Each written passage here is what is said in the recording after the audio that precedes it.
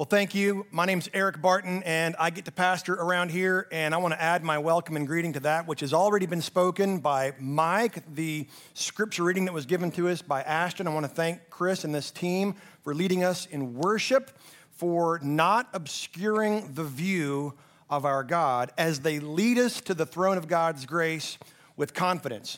And as I look here in this room, and as I think about what all is happening in your home, or perhaps while you're driving, maybe you're on the road, on vacation, or you're just literally driving around right now, I want to say welcome. It is good for us to be together. In some sense, either in close physical proximity or digitally, it is good to be together. Now, whether we know or feel that or not, with all due respect, is sort of irrelevant and immaterial. Some of you, like I have the tendency to do, will leave this place this morning, or you'll log off this morning, and you'll wonder to yourself, I wonder how the service was. How was the service? What did you think of the service? Was it a good service? Was it a bad service? The reality is, no human being has any idea. Do you know that? This is about the new covenant community of the Spirit gathering together to declare His excellencies. And only He knows how that was conveyed. Only He, therefore, knows how that was received. So I want to just let the pressure out of the room and say, don't worry about how the rest of this morning goes. God's got this. And so keeping that in mind, I want to quote that which has been said a lot lately, and it goes something like this. I'm going to start off by saying, not throwing away my shot. Not throwing away my shot. I'll stop there because it gets a little blue pretty quickly.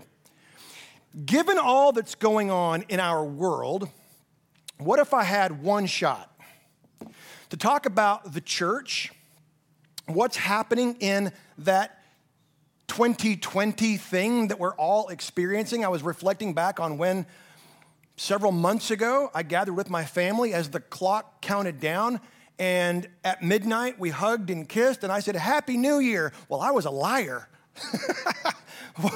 What a crazy thing. I think about people that like we interviewed who were going to work downstairs, and we would interview potential baristas, and we say, where do you see yourself in 5 years?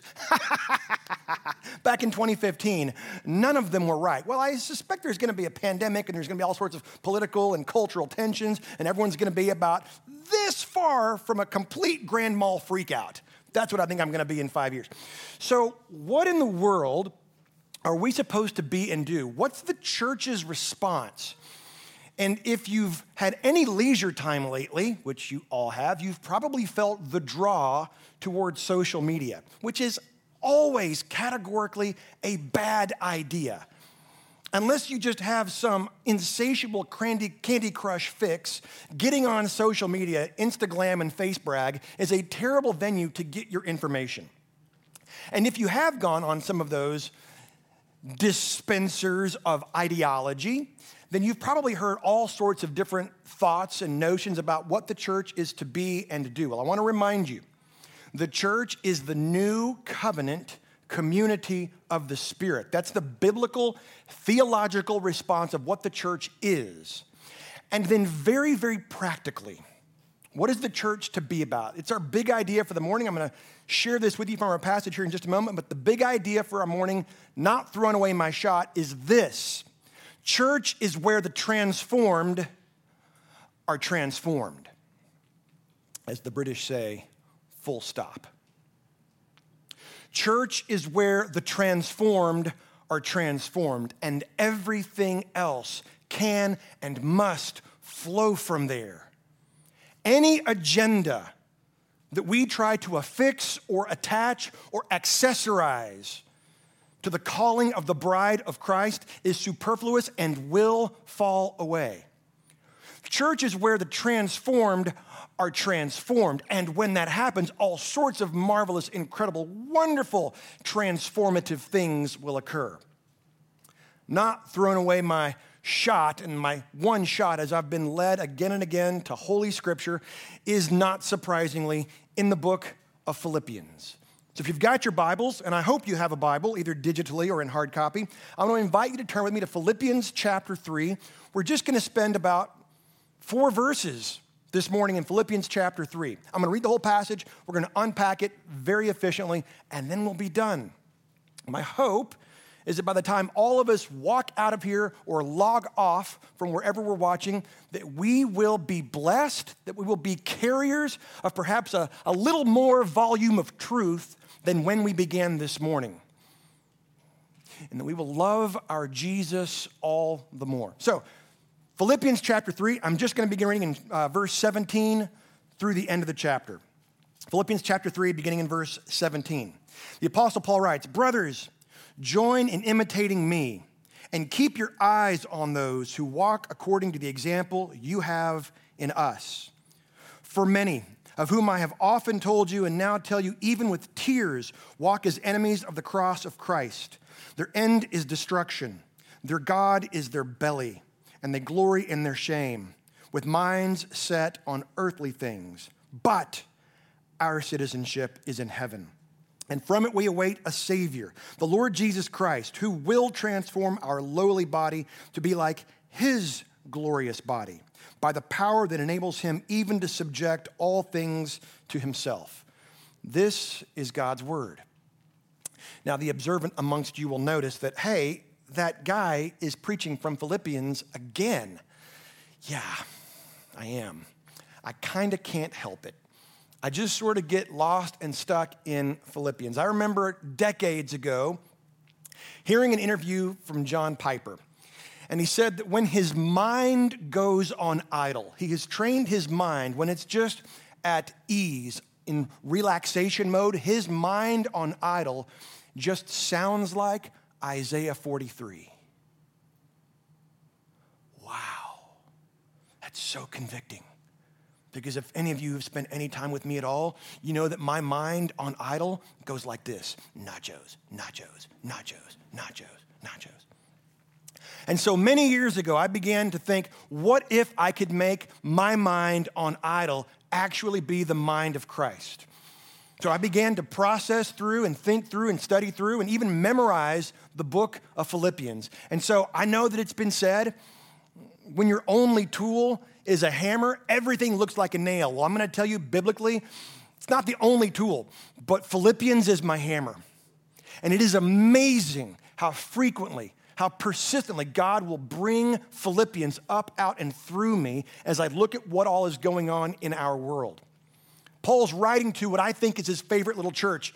Very briefly, you might remember how this church even starts. Accidentally on the backswing, Paul didn't even want to go to Europe, but the church at Philippi is the first church in Western civilization, started by Lydia, a wealthy fashionista, a demon-possessed slave girl who was literally possessed by the spirit of the python, and a suicidal civil servant, the Roman jailer who was trying to kill himself after an earthquake. With these 3 people, Paul plants the first church in Western civilization.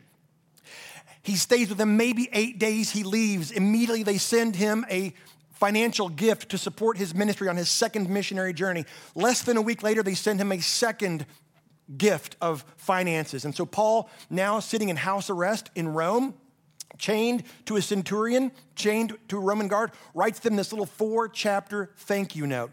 The first chapter is all about living lives worthy of the gospel. Now that alone ought to convict all of us.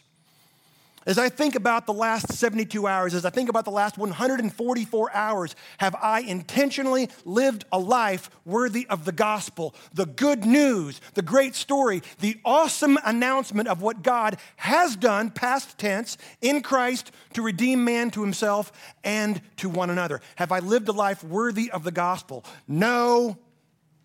That's okay. There's grace for that too, but we ever increasingly want to be reminded that we are to live lives worthy of the gospel. Chapter 2, Paul says, your thinking, your mindset, your attitude should be that of Christ Jesus. You think Jesus' thoughts after him. You feel Jesus' feelings after him. You look at the world. You love the world like Jesus would. And then we get to chapter 3, and Paul talks all about justification in the early part of the chapter. Justification, where God finds us guilty but declares us righteous. And that's a transformation. It happens at a point in the past. Transformation. justification. He finds us guilty. He declares us righteous. We're actually not that different, but God chooses to see us differently, and that's all the difference in the world. And so now we come to the middle of chapter 3, where the transformed are transformed. Paul will transition now into sanctification, and here he's going to pivot in verse 17, and he's going to call them brothers, adelphoi. This apostle who planted this church is going to get right down at their level, shoulder to shoulder, and he's going to call them brothers. Paul says something astonishing. We're going to walk through this just very briefly. Chapter 3, verse 17. Brothers, join in imitating me. Wow. Sumimitai in the Greek. Join in mimicking me. The New English translation says, join with me in imitating Christ. Okay, absolutely. We're going to break down this little 4-passage section of Philippians 3 with the following outline. I'm kind of proud of it because, well, it's alliterative. The first thing I want us to see in verse 17 is the example. If church is where the transformed are transformed, we're going to need 3 E's. The first is the example. Paul says, you want to know how Jesus would live his life if he was living it through somebody? You look at me. The example. And not only that, he says, join in imitating me and keep your eyes on those who walk according to the example you have in us. Who's he talking about? Us. He doesn't have a mouse in his pocket. He's talking about Epaphras. We'll find out later at the end of the book. And Timothy. You follow their example. Those people who have said, I'm not going to always get it right, but I am to the best that I can, diligently surrendered and submitted to the leading of the Holy Spirit as a part of the new covenant community of the Spirit. I'm going to live my life as though Jesus was living it through me because he is. You want to know what Jesus would do? Look here. Wow. Where are the people in your sphere of influence that would say that? You want to know what Jesus would think about what's going on today? You look at me. You want to know how Jesus would feel about what's going on in the world? You look at me. We call them in this context elders. Guys like Mark Alderson, guys like Ken Comerfield, guys like Tom Ramey, guys like Dan George and Steve Pinkston, guys like Doug Coltman, and I could go on. I'm forgetting a few. It's all right. There's grace for that too. Those are the guys who have said, it's going to be hard, it's going to be challenging, but I'm going to mimic Christ. And when I don't, I'm going to say so. I'm going to confess and receive mercy because I am forgiven. Where are those people, those women who are such character of Christ kind of people? The Stephanie Mazingos, the Jana Jamesons, where are they? That the younger adults and our children can look at them and go, that's the example. Because see, that's what church is all about. A bunch of examples. Because church is where the transformed are transformed. My sons, and this moves me to deep emotion, my sons know there are a bunch of older men in this church, yes, even older than me. Some significantly so older than me, that they can look to as models of integrity and character. My sons can look at these guys and go, those guys love Jesus even to the point of death. Just this last Sunday, my youngest son had the opportunity to be mentored by an older guy in this church. Some of you may know and love Asher Blair.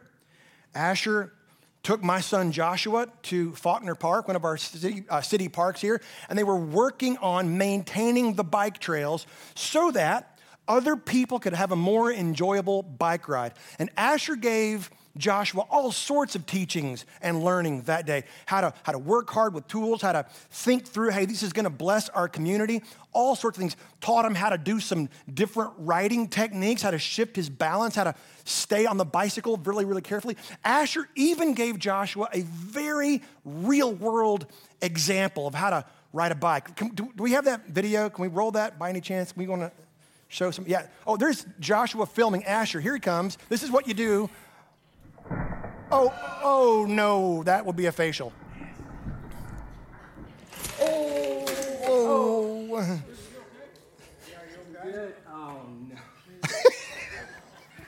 See, You got to have men in the church who are willing to lead with their chin, in a sense. Now, not everybody has to put their face on the root of an oak tree and crack their ribs. Not everybody has to do that.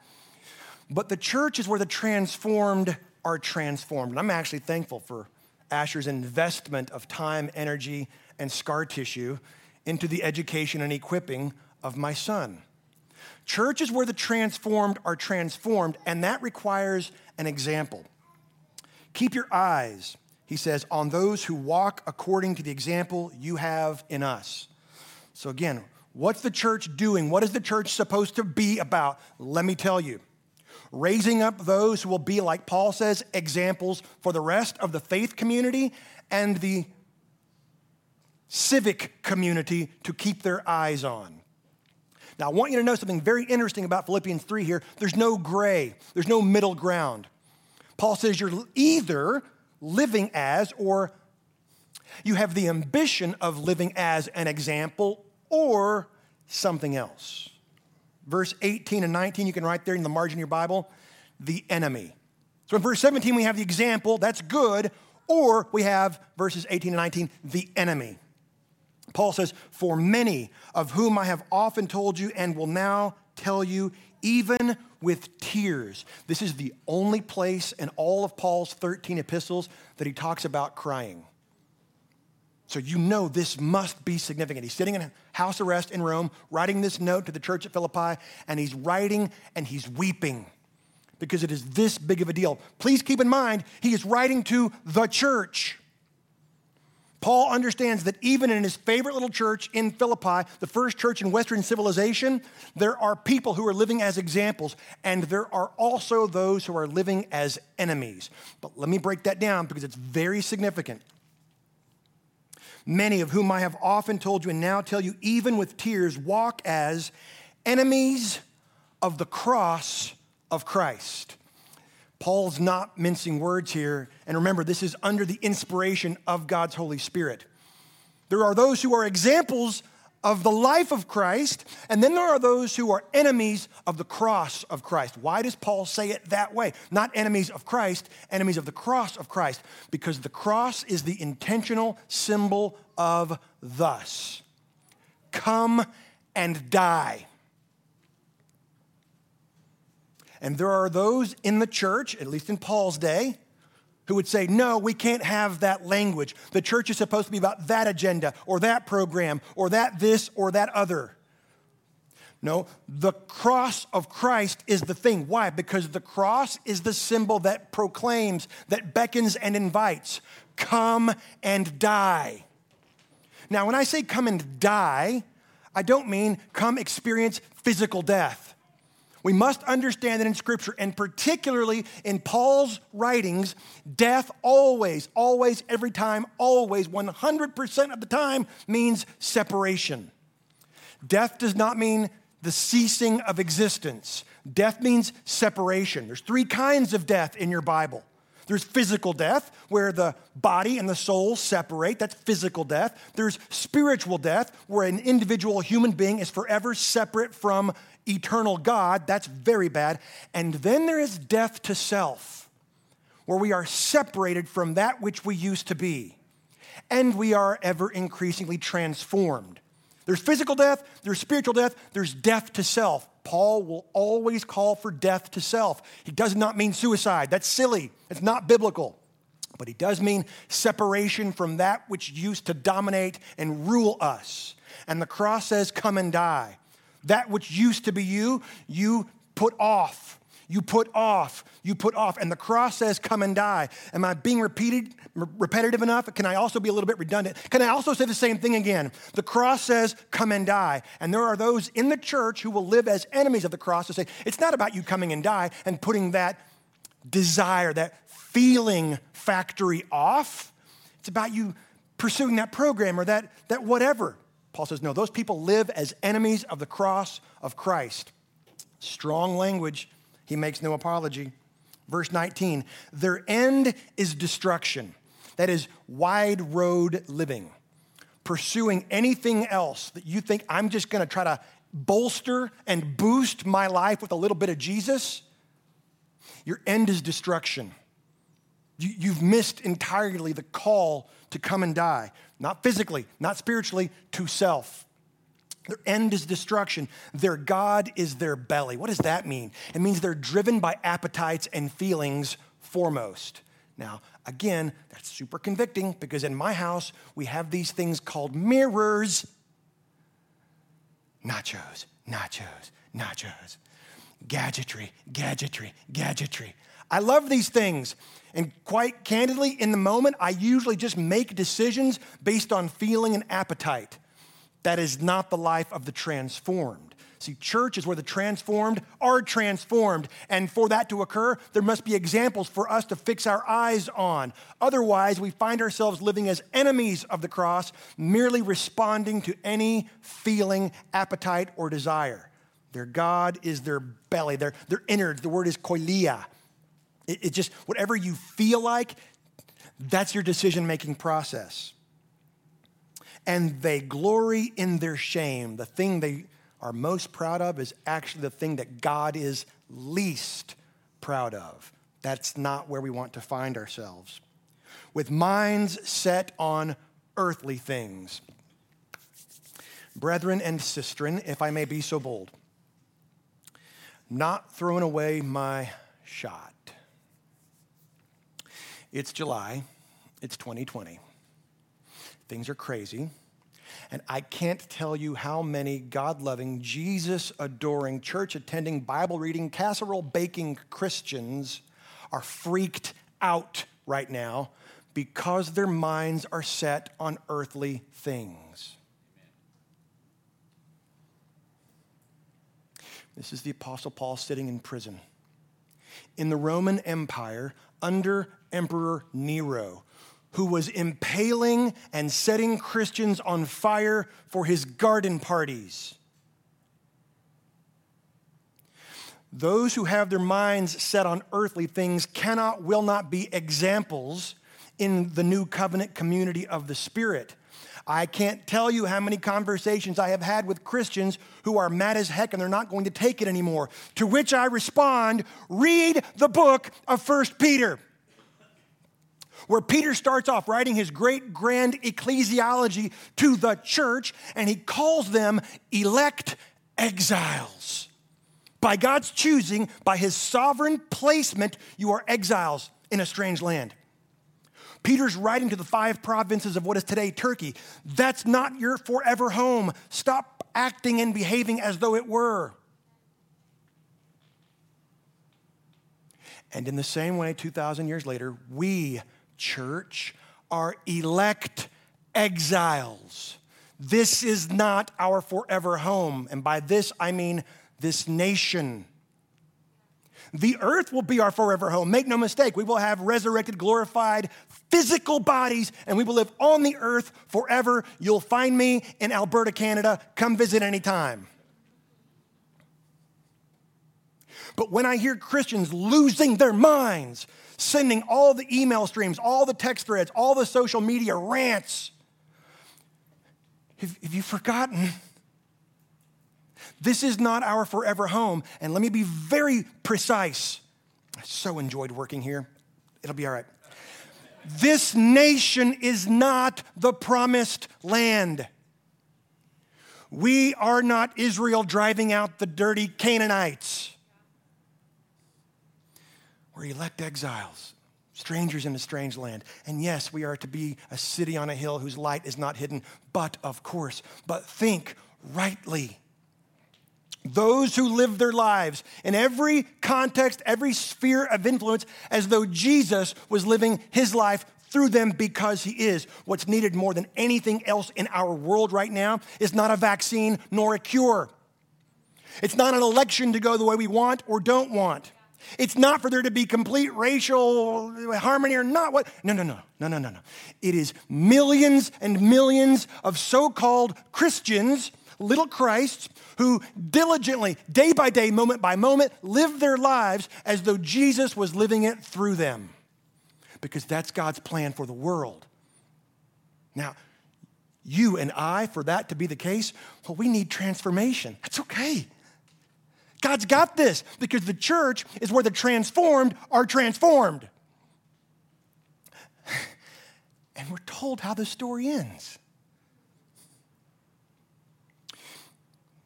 We need examples, or we are enemies, so concerned about feelings, appetites, desires, earthly things, but our Bibles read us more than we read them. The Apostle Paul, in the inspiration of the Spirit, knows precisely what we need. It's our third and final E. It's in verse 20 and 21. It is the expectation. We've had the example.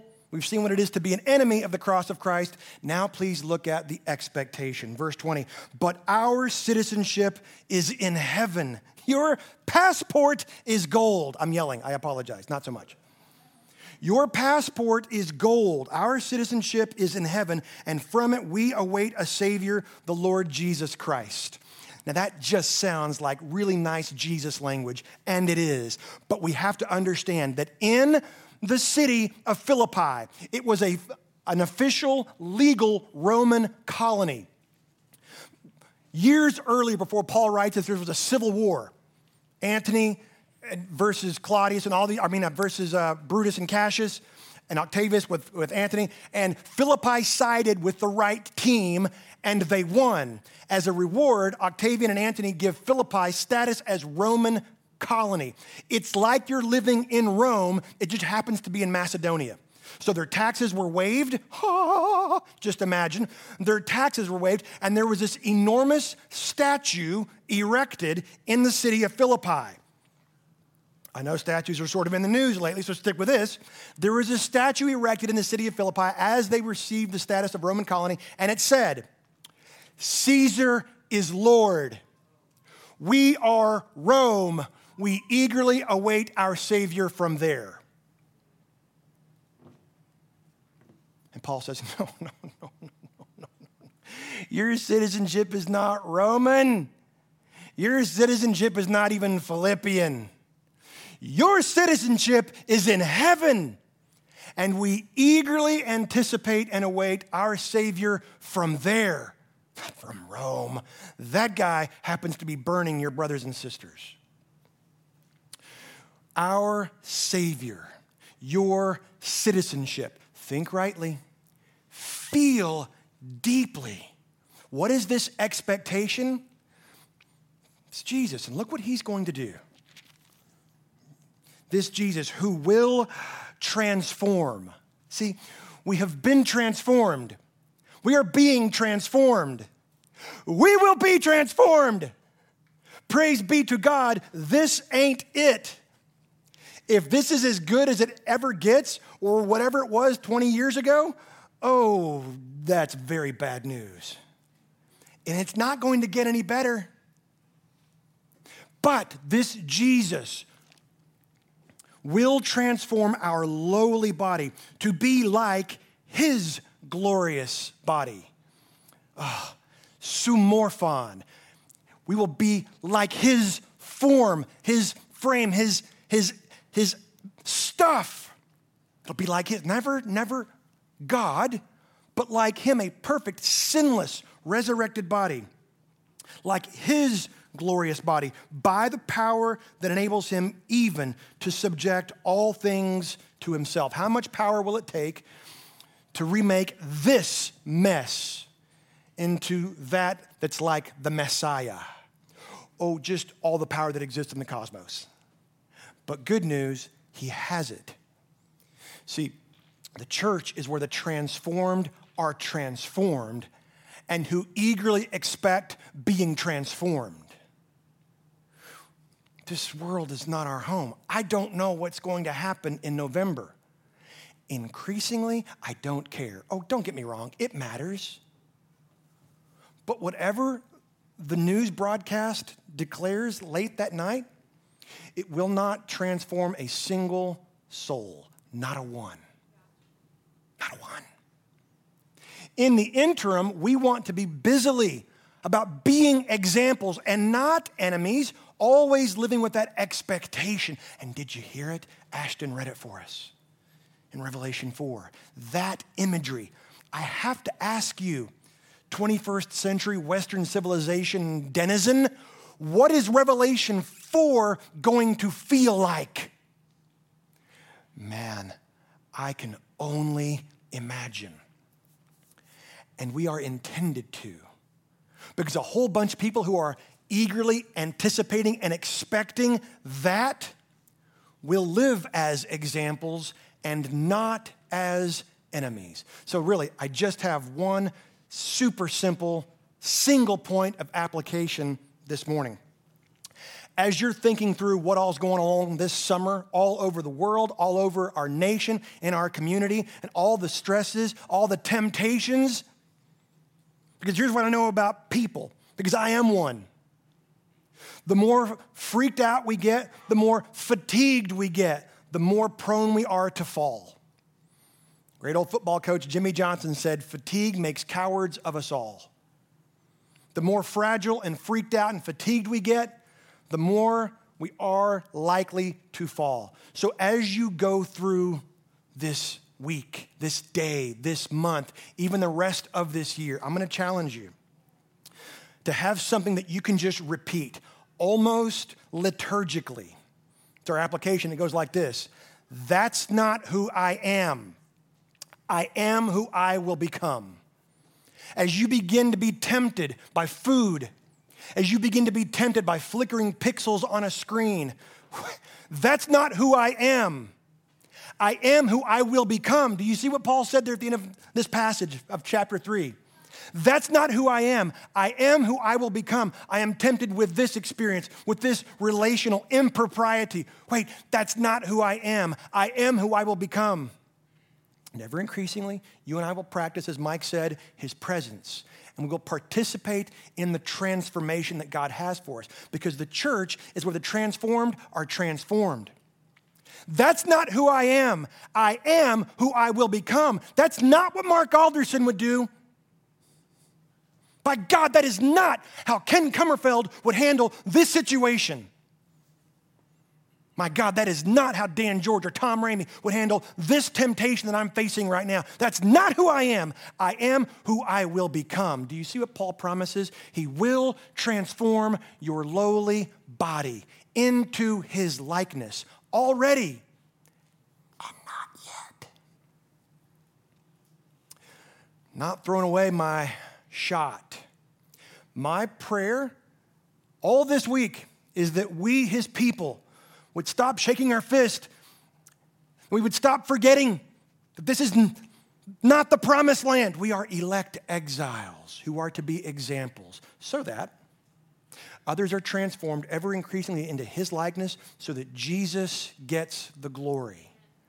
We know that if that happens in this place and in this community, that's the transformation that our world is so desperate for. Let's pray together.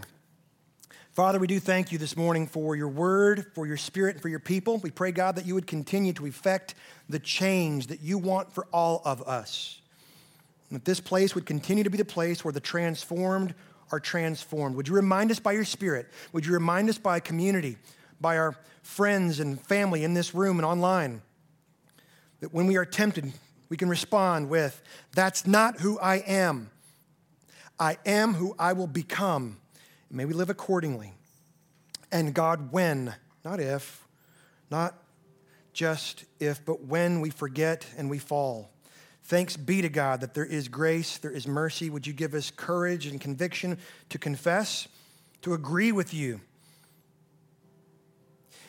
And may we receive mercy, grace, and forgiveness and start all over again. Because this brings you honor. Father, if there's anyone in this room, listening online, who does not know you, who is still merely hoping for a better nation, a better world because of our efforts, would you transform them so that they can be transformed, so that they will be transformed. Have your way, God. We pray all these things in the power of your Spirit and in the name of Jesus. Amen.